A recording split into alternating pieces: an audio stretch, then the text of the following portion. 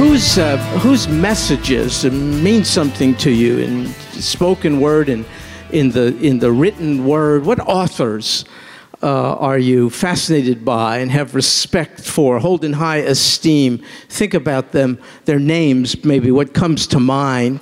And even as you identify them, let me ask you this. If there came a time when you disagreed with what one or more of these who you respect have to say, when you decided not to comply with their suggestions, what would be the consequence? You read a book by somebody and you just said, I don't agree. I differ from this person's point of view. I'm not going to go in that direction. What would be the consequence? Think about it and compare it to what the consequence of not complying with the words of the Lord Jesus. Think about the difference in severity of consequence to depart from the words of even a respected human and to depart from the words of the God-man. He is the Lord Jesus Christ. Much more severe consequences you see if you did the latter. So though we respect, I hope we do, people worthy of respect, let's not overdo it. I think my people of old and even today have erred in this direction. There was someone they really, really held in high esteem, Moses, and they ought to have. This is an unusual person, Moses. We all would agree. Think about just the nature of the way he was birthed and saved as an infant. It was quite an example of divine intervention on his behalf. And then God revealed himself to Moses at the burning bush. Has that happened to you? This is extraordinary. It's not typical. It's atypical. And then not only did he do that, he commissioned Moses. These we prayed for tonight are being commissioned by the church to represent the Lord. And God commissioned Moses to be the pioneering leader and deliverer of the Israelites who were then enslaved. They were going to be enslaved in Egypt for over 4 centuries. And then on top of it, God enabled Moses to have power to be the vehicle through which 10 plagues befell the land. And not only that, God used Moses to part the Red Sea. Think about it.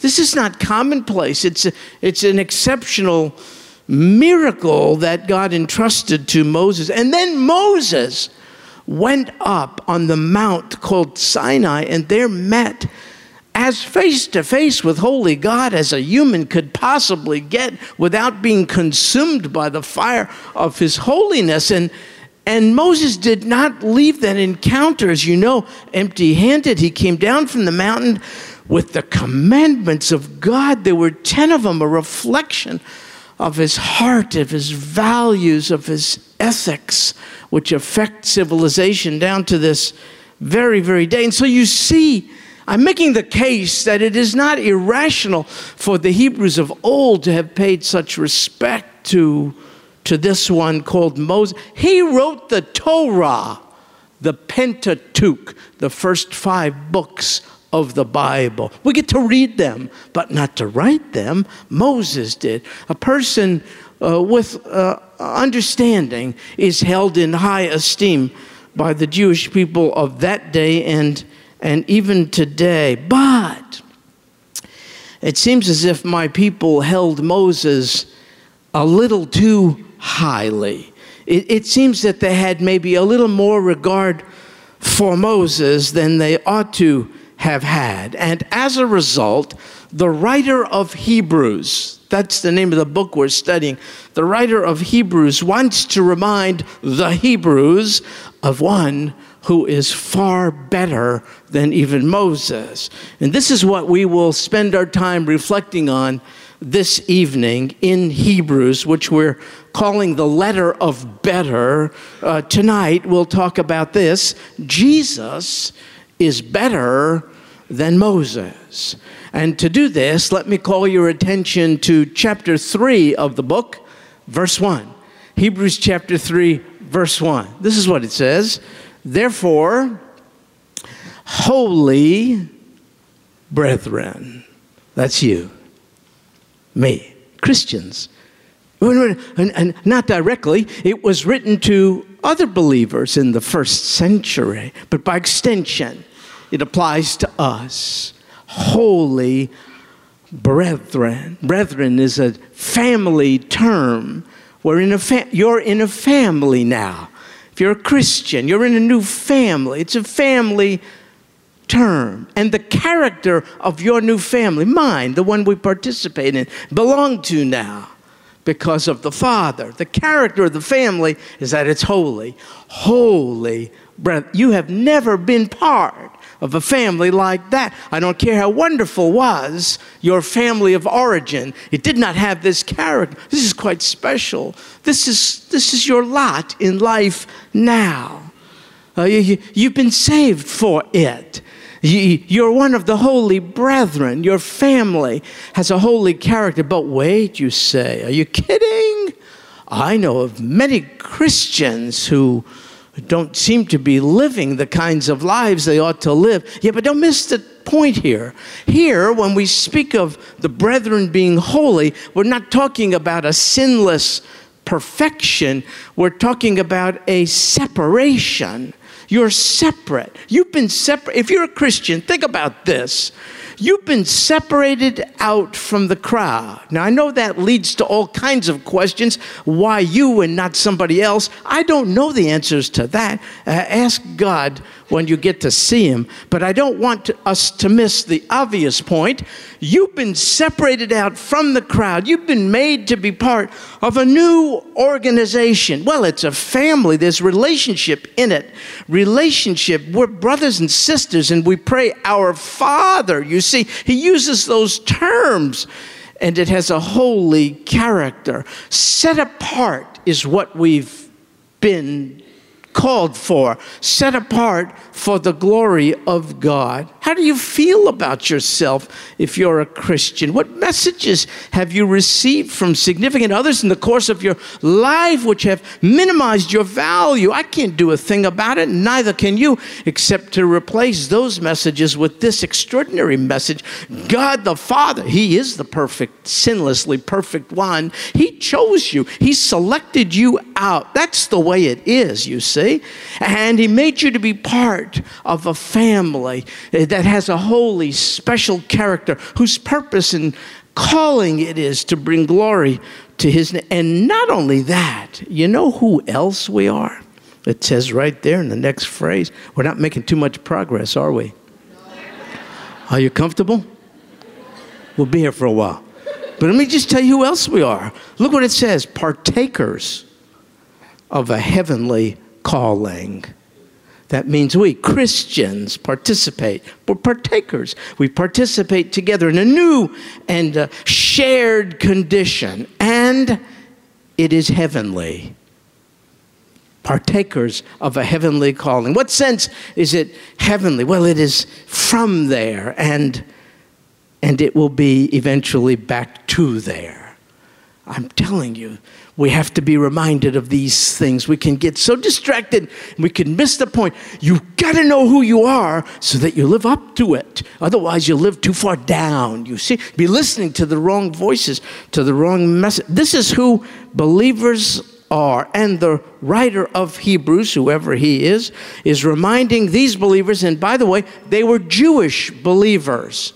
That's why it's called Hebrews, you see. They were Jewish, but the writer is reminding Hebrews, Jewish believers in Messiah Jesus, of who they are. And then having accomplished that, he uttered two words which we ought to take note of. Consider Jesus. This is who you are, said he. Do you get it? Holy brethren, partakers of a heavenly call. This is who you are. Now, this is what you are to do. Consider Jesus. A good word for them in that day. They were under such persecution, suffering, hardships. But just as good an exhortation for us today. Consider Jesus. You see, when we're obligated to consider the rest of what's going on here on earth, it could be quite unsettling and discouraging. So the word is consider Jesus. Many voices, many distractions, many opportunities to lose our focus. Listen, if you've been separated out, set apart unto God, if you're part of a community known as the Holy Brethren, if you're a partaker of a heavenly calling, then you've got to discipline yourself. You have got to avoid distractions. You've got to stop listening to all kinds of other voices calling you away from the one who called you. No. You have to consider Jesus. And when you do, you remind yourself of who he is. Here it is, says right here in the text, the apostle and high priest of our confession. An apostle is one who represents God. Jesus is the ultimate apostle. He has, as apostle, represented God, the unseen God, to us. But he's also high priest, and as high priest, he has represented us to God. You see, when you consider Jesus, this is what he did. He brought God close to us. He brought us to God. He's apostle and high priest. Not only that, when you consider Jesus, consider this. It's verse 2. He was faithful. He was faithful to him, to the Father, who appointed him, as Moses also was, in all his house. You know what the writer of Hebrews is doing? He's paying due respect to Moses, because he knows the recipients, Jewish people, they would not listen too long to someone who denigrated the reputation of the great rabbi Moses. In Hebrew, we call him Moshe Rabbeinu, Moses, the greatest rabbi. And they wouldn't pay any attention. They wouldn't pay mind to someone, the writer of Hebrews, who cast aspersions on the reputations of the great rabbi. And so the writer doesn't. The rabbi says, Moses was faithful, just as Yeshua, Jesus, was faithful. But wait just a second. We don't want to carry the similarity too far. They have this quality in common, Moses and Jesus. They both were faithful to do what God asked them to do. But hang on here. There's a major contrast between the two as well. And here it is, verse 3. Consider Jesus, who has been counted worthy of more glory than Moses, by just so much as the builder of the house has more honor than the house. For every house is built by someone, but the builder of all things is God. Moses was a member of the household, but Jesus built the house. By the way, this text implies a truth you ought to grab onto. And the truth is that Jesus Christ is God. I'll tell you what I mean. If, as it says, God built all things, and if, as it implies, Jesus built God's house, then that means Jesus must be God. So for those who say he is not deity, he's just a man, they're going to have a hard time reconciling that with verses 3 and 4. But look at, not only is Jesus better than Moses in this regard, the house versus the builder of the house, but also in another. Look at this, verse 5. Now Moses was faithful in all his house as a what? As a servant, for a testimony of those things which were to be spoken later. But Christ, Moses was this, but Christ, Moses was faithful as, in what role? As a servant. But Christ was faithful as what? A son.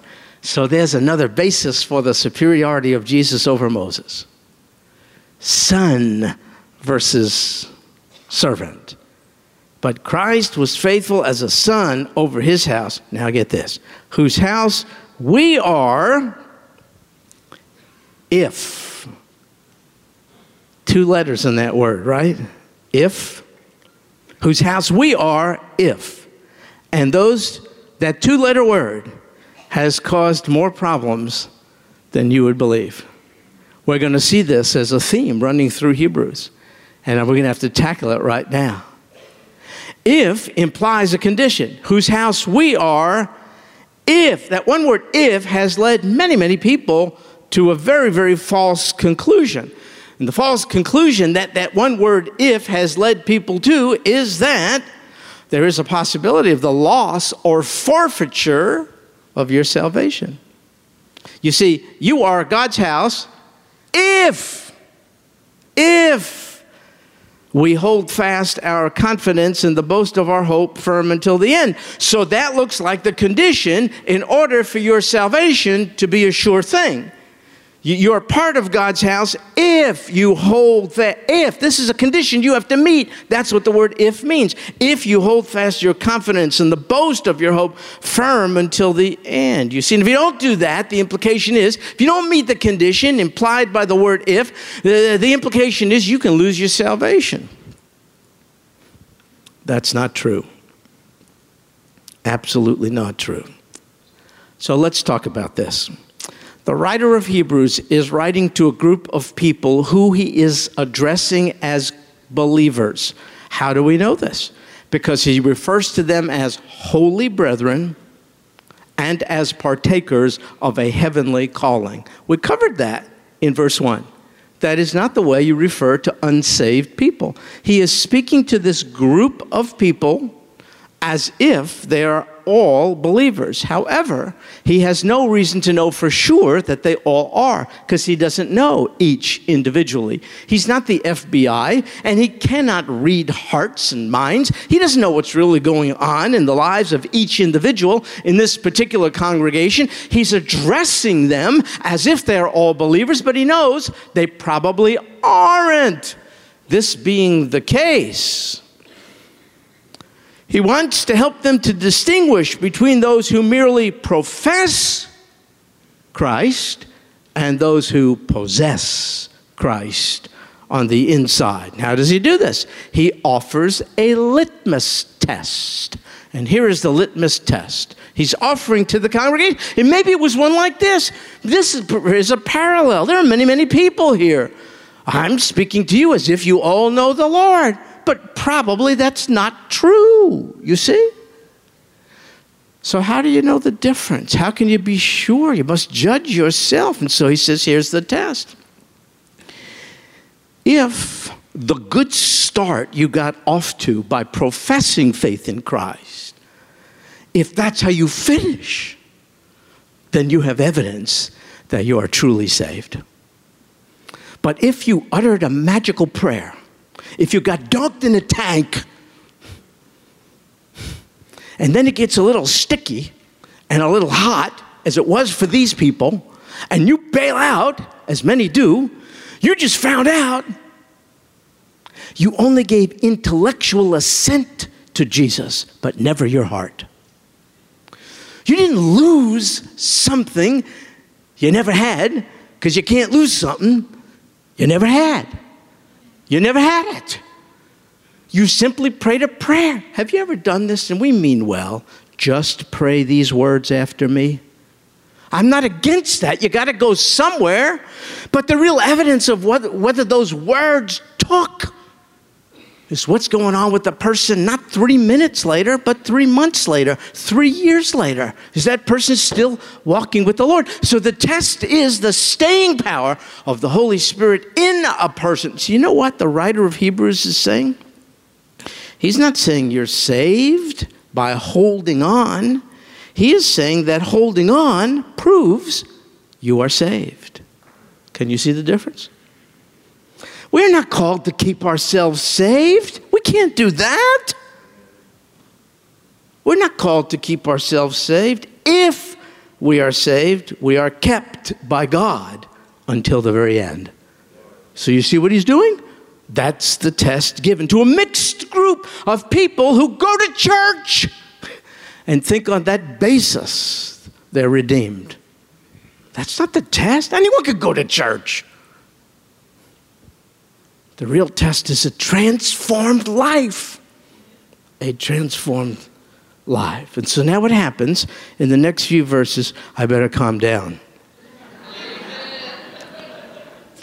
In the next few verses, the writer quotes Psalm 95. Look, verse 7.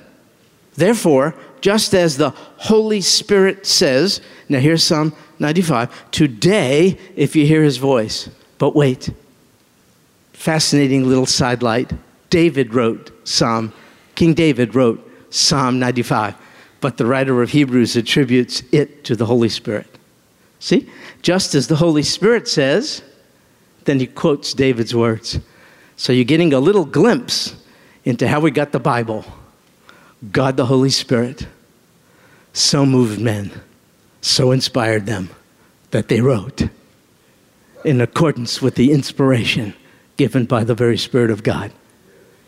All the Bible has a divine author, Almighty God, and he used humans to pen the words. He so superintended that it would be just what he wanted.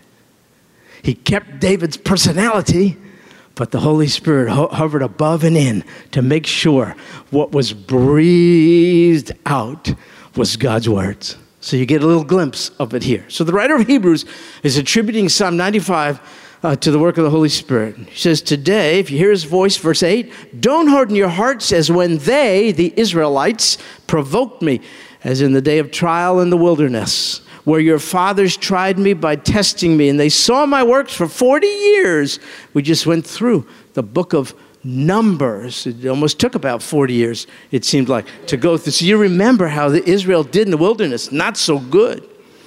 It's verse 9. Where your fathers tried me by testing me. They saw my work for 40 years. Therefore, I was angry with this generation, and I said, they always go astray in their heart, and they didn't know my ways. As I swore in my wrath, they shall not enter my rest. And a whole generation, didn't they? They died in the wilderness. They never made it into the place of rest. Verse 12, here's the application. Take care, brethren, that there not be in any one of you an evil, unbelieving heart that falls away from the living God. So now the writer of Hebrews is applying this to his listeners, his readers. And he says, learn from ancient Israel. He's saying because of their unbelief, many fell away from the living God, and the result was they failed to enter God's rest. Unbelief, he says, kept them out. Unbelief is the one thing, unbelief, that will keep a person from God's rest. Nothing else. Sin is not the problem. It's unbelief in the sin, sacrifice, and substitute, the Lord Jesus, that keeps one out of the place of rest. Now, folks, verse 12 is not to believers. I'll tell you why. It is possible for a believer to have a measure of unbelief in his or her heart. You and I, as believers, we suffer with this all the time. It's a matter of trust. We all struggle trusting God for a job, trusting God for a life partner, trusting God for health, trusting God for the well-being of our children. We struggle with it. We don't trust him. We ought to trust him more. So it is possible, even for a believer, to have a measure of unbelief about certain aspects of God's dealings with him. But it is not possible for a believer to have what is termed here an unbelieving heart. An evil and unbelieving heart. That is not possible for a believer to have. An unbelieving heart that keeps you from God's rest. No. If you're redeemed, if you're a Christian, it's because you have a believing heart. So he's not speaking about anyone losing salvation. He's warning those who think they're saved because they have professed Christ. He's warning them, be sure, because Israel in the wilderness had some awareness of me as well. They saw my works for 40 years, but because of their unbelief, they didn't enter in. You can't get saved because you're a member of a church. When I was working in Jewish missions, we used to have an expression, just because you were born in a bakery doesn't make you a bagel. Just because you grew up in the church doesn't make you a Christian.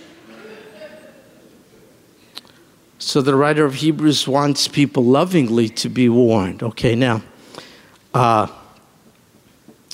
so now I'm going to do something. And I just want to prepare you. And I really prayed about this. And I think I'm on good footing. You will let me know if that's not true. Because I'm going to get really specific about a modern day application. Because we're not struggling with Moses and all that stuff now, right? There's other stuff going on. I'm going to get real specific. I'm going to name names. And I'm going to get real controversial. But I don't want to get hateful and mean-spirited. You need to correct me if I'm mean-spirited. I'm not so concerned about the content about what I'm about to say. But I want to do it with the right attitude. Because but for the grace of God, where would I be? Where would you be? Okay, so here we go. Joel Osteen recently appeared on CNN. He was interviewed by Wolf Blitzer about many things. And in the course of the interview, he made the statement, Joel did, that both Mitt Romney and President Obama are both Christians. Now, the reason why I think I'm on okay ground to do this is I'm only talking about what's in the public domain. We would have no right to cast aspersions, tell secrets, gossip about people. This is on CNN, right? Anyone could watch this. Okay, so that's what the statement Joel Osteen made. In fact, he said, this is a direct quote, I'm quoting, "When I hear Mitt Romney say that he believes that Jesus is the Son of God, that he's the Christ, raised from the dead, that he's his Savior, that's good enough for me." That's what Joel Osteen said. Apparently, that isn't good enough for the writer of Hebrews. You see, because the writer of Hebrews is very deeply concerned about those who simply profess Christ, but show no evidence of a life lived consistently in conformity with the teachings of Christ. You see? You see, Governor Romney is a Mormon. We know this, right? So I'm not saying anything out of line here. He's a member of the Church of Jesus Christ of Latter-day Saints, otherwise known as the Mormons. And I don't know if you're aware of this, but I could easily make you aware. The Mormon notion of Jesus Christ is entirely different than that held by Orthodox Christians. The notion of Jesus Christ, which emanates from the Book of Mormon and other Mormon writings, is very different than the Jesus who emerges from the Bible. I'm not trying to be critical or nasty. I'm just stating, don't be offended by facts, okay? This is just a fact. And so it's a little hard for me to see how Joel Osteen, merely on the basis of the profession of faith in Christ uttered by Mitt Romney, could square that with the incompatibility of the teachings of Christ in the faith group which Mitt Romney belongs to. I don't get it. See, the writer of Hebrews would say, hang in there. Israel had an awareness of the one true God as well, but they didn't enter in. They died off in the wilderness. Be warned, be warned. It's not just to name the name of Christ. It's not just to give intellectual assent. It's not just to have an awareness of his being. It's not just to declare your affiliation with him. How's your life? How's it going? What do you believe in? What are you adhering to? So now, in fairness to Joel Osteen, he does make the statement that Mormonism is really not part of traditional Christianity. And here's a direct quote from Osteen. He said, "Mormonism is a little different, but I still see them as brothers in Christ." But the writer of Hebrews in verse 1 only refers to those who are yielded to the Christ of the Bible as holy brethren. Now, I need to say something, because I know I'm going to get emails. Am I saying a Christian shouldn't, if Mitt Romney is the Republican nominee for the presidency, it looks like that's going to be the case unless there's a surprise, you're going to say, are you saying that a Christian should not vote for a Mormon candidate? I didn't say that at all. So let's be clear, and I'll tell you why I didn't say that. You're about to vote not for the theologian or pastor-in-chief. You're going to vote for the commander-in-chief. This is not a theocracy, it's a democracy. Democracy is not the best form of government. It's the best we got in human terms, I suppose. The best form of government is when Jesus is on the throne, but he ain't yet. So therefore, we settle for democracy. So therefore, the one you vote for, use your sense, the one you vote for is the one who can manage the country best. Economically, militarily, morally, for sure, for sure, for sure. Yeah. So I'm not telling you who to vote. By the way, if we around here have to tell you who to vote for and who not to vote for, we have failed you miserably.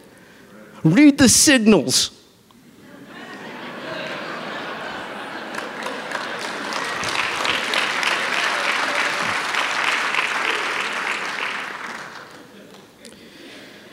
So then Osteen was asked about President Obama's faith, and he said he has spent a lot of personal time with President Obama and has no doubt that he is a Christian. Now here's a direct quote from Osteen. I believe with all my heart that he's a Christian as he says he is. You see, but once again, the writer of Hebrews is requiring more than that one says he is a Christian. I'm not trying to criticize anybody. Don't misunderstand.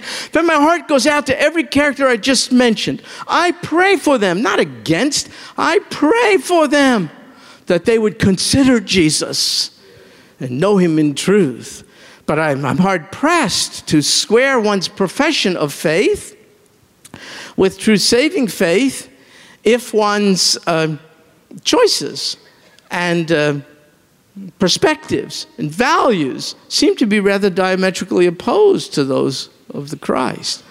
You see, the Christ of the Bible is very much in favor of the sanctity of human life. He would never, never, never support abortion. The Jesus of the Bible doesn't need legislators to define marriage. He gave it to us in the first book of the Bible. And for this cause, a man shall leave his parents and shall cleave to his not same gender partner, his wife, and the two shall become one flesh. It's holy matrimony. But the president is very much interested in same-gender marriage and all the rest. I'm not here to bash anybody. I'm just trying to tell you I'm a little hard-pressed to attach too much to one's profession of faith in Christ without evidence of the transforming power of Christ in that person's. The president of Venezuela is Hugo Chavez. He was recently diagnosed with cancer. In a recent broadcast, he stated he has made a pact with Jesus and that Jesus will therefore heal him. Here's a direct quote from Hugo Chavez. It's like a pact with Christ, who didn't die, he rose again. He certainly will intervene. To make this treatment, I am rigorously following a supreme success. Maybe Hugo Chavez has turned in truth to the Lord Jesus. I pray it be true.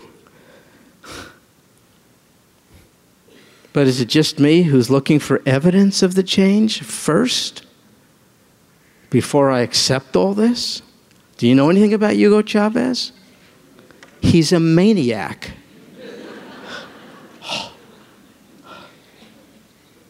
He's an anti-America, anti-Israel, anti-biblical truth dictator who's driving his country into the ground. Has he found Christ? Has Christ found him? It's possible it could be. I pray that be the case, but I'm not jumping up and down because this guy made a pact with Jesus that guarantees his healing. Let me see what he has to say 3 weeks, 3 months, 3 years from now. Don't you see? I'm just doing what the writer of Hebrews is doing. He's addressing the big crowd because you could get lost in there's wheat and tares in the crowd. One of the biggest errors the church is making today is persuading people they're Christians when they ain't. Because they prayed some prayer, got dunked in a tank, singing a choir. Where's the change? Someone who's persistently struggling with sin may need to examine themselves. Where's the power of the sanctifier in that one's life? How do you get inhabited by the creator of the world and it not be noticeable? That's all the writer of Hebrews is saying. Where's the evidence? He's saying, he's not being hateful. He's saying, I warn you, I don't want you dying off and missing out on the rest you think you're going to experience, just like Israel did, because you uttered a prayer. I want you to know, do you see evidence of a change in your life? Is there any change in your life? Oprah Winfrey, during a broadcast, she has a new series, it's called Life Class. And during a broadcast just recently, she professed on the show twice to being a Christian. As a result, some are taking her profession, her confession, to be very, very clear and incontrovertible evidence that she, in fact, is a Christian. But the writer of Hebrews cautions against merely relying on one's profession of faith in Christ. The substantiating evidence for the genuineness of one's profession is a life lived increasingly in conformity with the teachings of Christ. But Oprah, who is so gifted, such an endearing person, she doesn't live in accordance with the teachings of Christ at all. She's very much in favor of a woman's right to choose to murder her baby. She's very much in favor of retranslating biblical marriage. She's very much in favor of all kinds of things that don't emanate from the Christ she says she believes in. In fact, in her introduction on TV to the Life Class, Oprah told her packed audience, why is it always packed? Joel Osteen just spoke to 40,000 people at a stadium. What's the deal? Because they like the message. So do I, man. Don't tell me anything negative. Don't be a downer. But the writer of Hebrews says, I love you too much to pretty it up. Your eternity is involved. You're not going to make it with sin unless you have the Savior. The writer of Hebrews cares.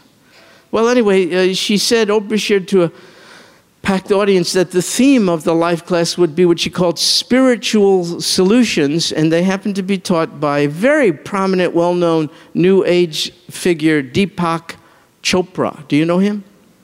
Yeah. He's going to be the host of the deal. Oprah explained, here's a direct quote, I'm not talking about religion. I'm a Christian. That is my faith. I'm not asking you to be a Christian. Why not? Okay. I'm not asking you to be a Christian. If you want to be one, I can show you how, but it is not required. Yes, it is. I have respect for all faiths. But what I'm talking about is not faith or religion. I'm talking about spirituality. And then she added, my definition of spirituality is living your life with an open heart through love, allowing yourself to align with the values of tolerance, acceptance, of harmony, of cooperation, and reverence for life. Come on. Not a one of us can produce a lick of that apart from the fruit of the Holy Spirit. And then she talks about all this stuff. She says, there is a, can you please, I'm a person of reasonable intelligence. Please decipher these words. She said, there is a force, energy, consciousness, divine thread, I believe, that connects spiritually to all of us to something greater than ourselves. Why don't you just say, Jesus said, I am the way and the truth and the life. Come on. This, which is called the Life Class on Spiritual Solutions, also features a series of other New Age teachers, perhaps you're familiar, in addition to Chopra, Elizabeth Lesser, Eckhart Tolle, and others. You know, Wikipedia some of these people, and get ready to barf.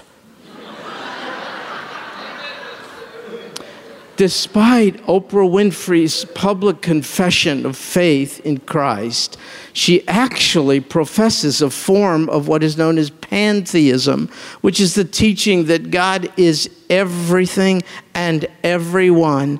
He is an abstract force. He is not a personal being. The writer of Hebrews is saying talk is cheap. Words, a prayer written out, pray after me. Here's your mantra. And then that person is considered a part of the family made up of holy brethren, a partaker of a heavenly calling, without any evidence of regeneration. Do you know why there are so many fights in churches? Thank God we don't have too much of that around here. But so many churches are dividing, Christians fighting with one another. Who said it's Christians fighting with one another? Who said? That's what the writer of Hebrews is saying. You've been persuaded you're a Christian because you've said some words, you sing in the choir, you put some money in the basket, you got dunked in a tank. Israel was experienced 40 years of evidences of Almighty God. She knew all kinds of words and died, failing to enter into God's rest. The only true evidence that you have Christ and He has you is that you're a new creature. What's the evidence? Listen, 35 years ago, I was a drunken, drugged, suicidal weirdo. I haven't had anything to drink in 35 years. I couldn't do that. The very thing I didn't want to do, I did. What I wanted to do, I couldn't do. Who can set me free? Christ Jesus. I'm just saying it's an evidence. If ever I'm tempted to doubt, am I saved? Am I saved? Whoa, I'm a whole lot different. I'm in a church. I'm a Jew with you. What is that all about? How does that happen? Why am I not in the synagogue? Why am I not singing Hebrew songs? What's up? Because I've been put into a new family. I love it. There's nothing better than the church. I don't want to belong to anything else. Where's the evidence? There's not virtue inherent in me. Don't you? Do you see evidences? Do you see anything? Do you know what? I love to read the Bible, but not always. Why would you want to read the Bible? That's a change. That's a change. Don't you see? Do you see any evidences? That's what the writer of Hebrews is saying. Oh, yes, I'm a Christian. No. I know you're saying you are. Do you have anything to substantiate it? That's what he's saying. It's really important. No, look, I'm not judging anyone with respect to their salvation. I'm not judging President Obama. I'm not judging Governor Romney. I'm not judging Oprah Winfrey. I'm not judging Hugo Chavez. I'm just pointing out what the writer of Hebrews is doing. He's warning those who merely name the name of Jesus to judge themselves with respect to the matter of salvation. Why? If ignoring the leadership and words of Moses brought such stiff consequences, can you imagine how much more severe are the consequences for avoiding the words and lordship of Jesus? That's the point of Hebrews chapter 3. Jesus is better than Moses. If rejecting the leadership of Moses brought such consequences, he only brought the law. What about rejecting the words of Jesus? He brought grace. He brought grace.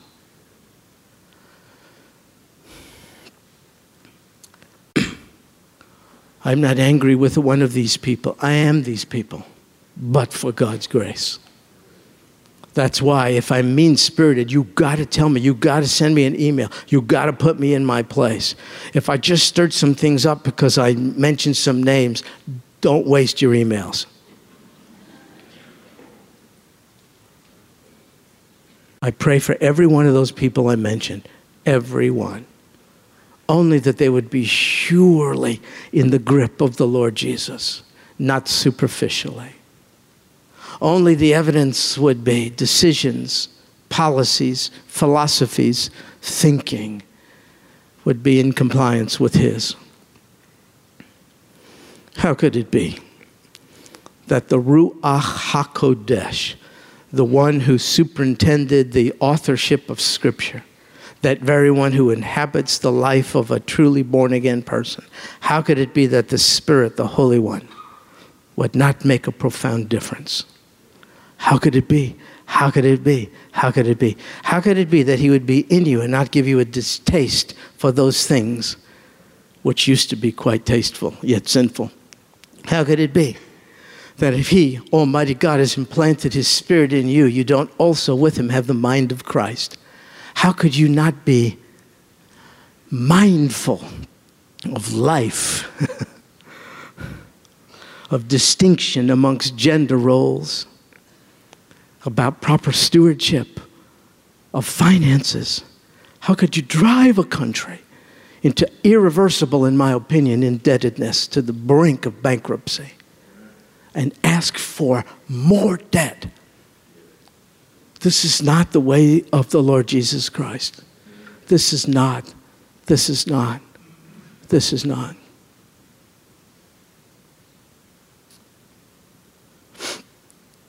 How could you turn your back on Israel?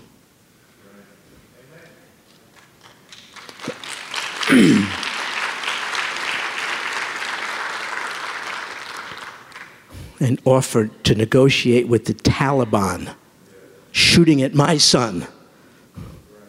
Well, turn your back on Israel and tell me you have the mind of Christ. So I pray for each of these people, as should you.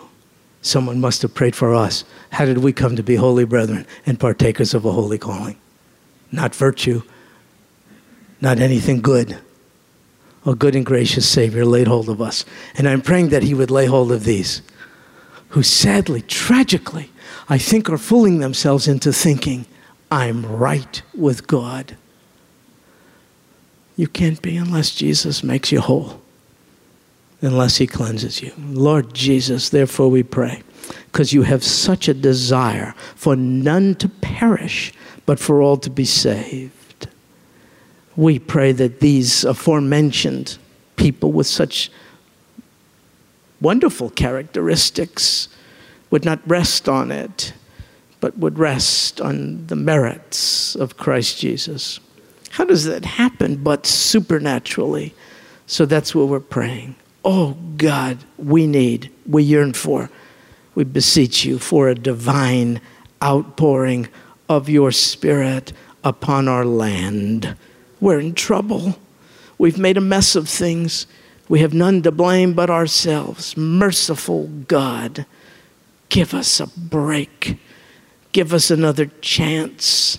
Oh God, give us a divine visitation that melts hearts, strips us of dependence on our own strengths and imagined virtue, empties us of self, persuades us we're lost sinners, and causes us to beg You for mercy, to come once again to the altar of salvation with tears. Oh God, is that called revival? Call it what it is. We need You. Oh God, have mercy on our land. This we pray in Jesus' name. Amen.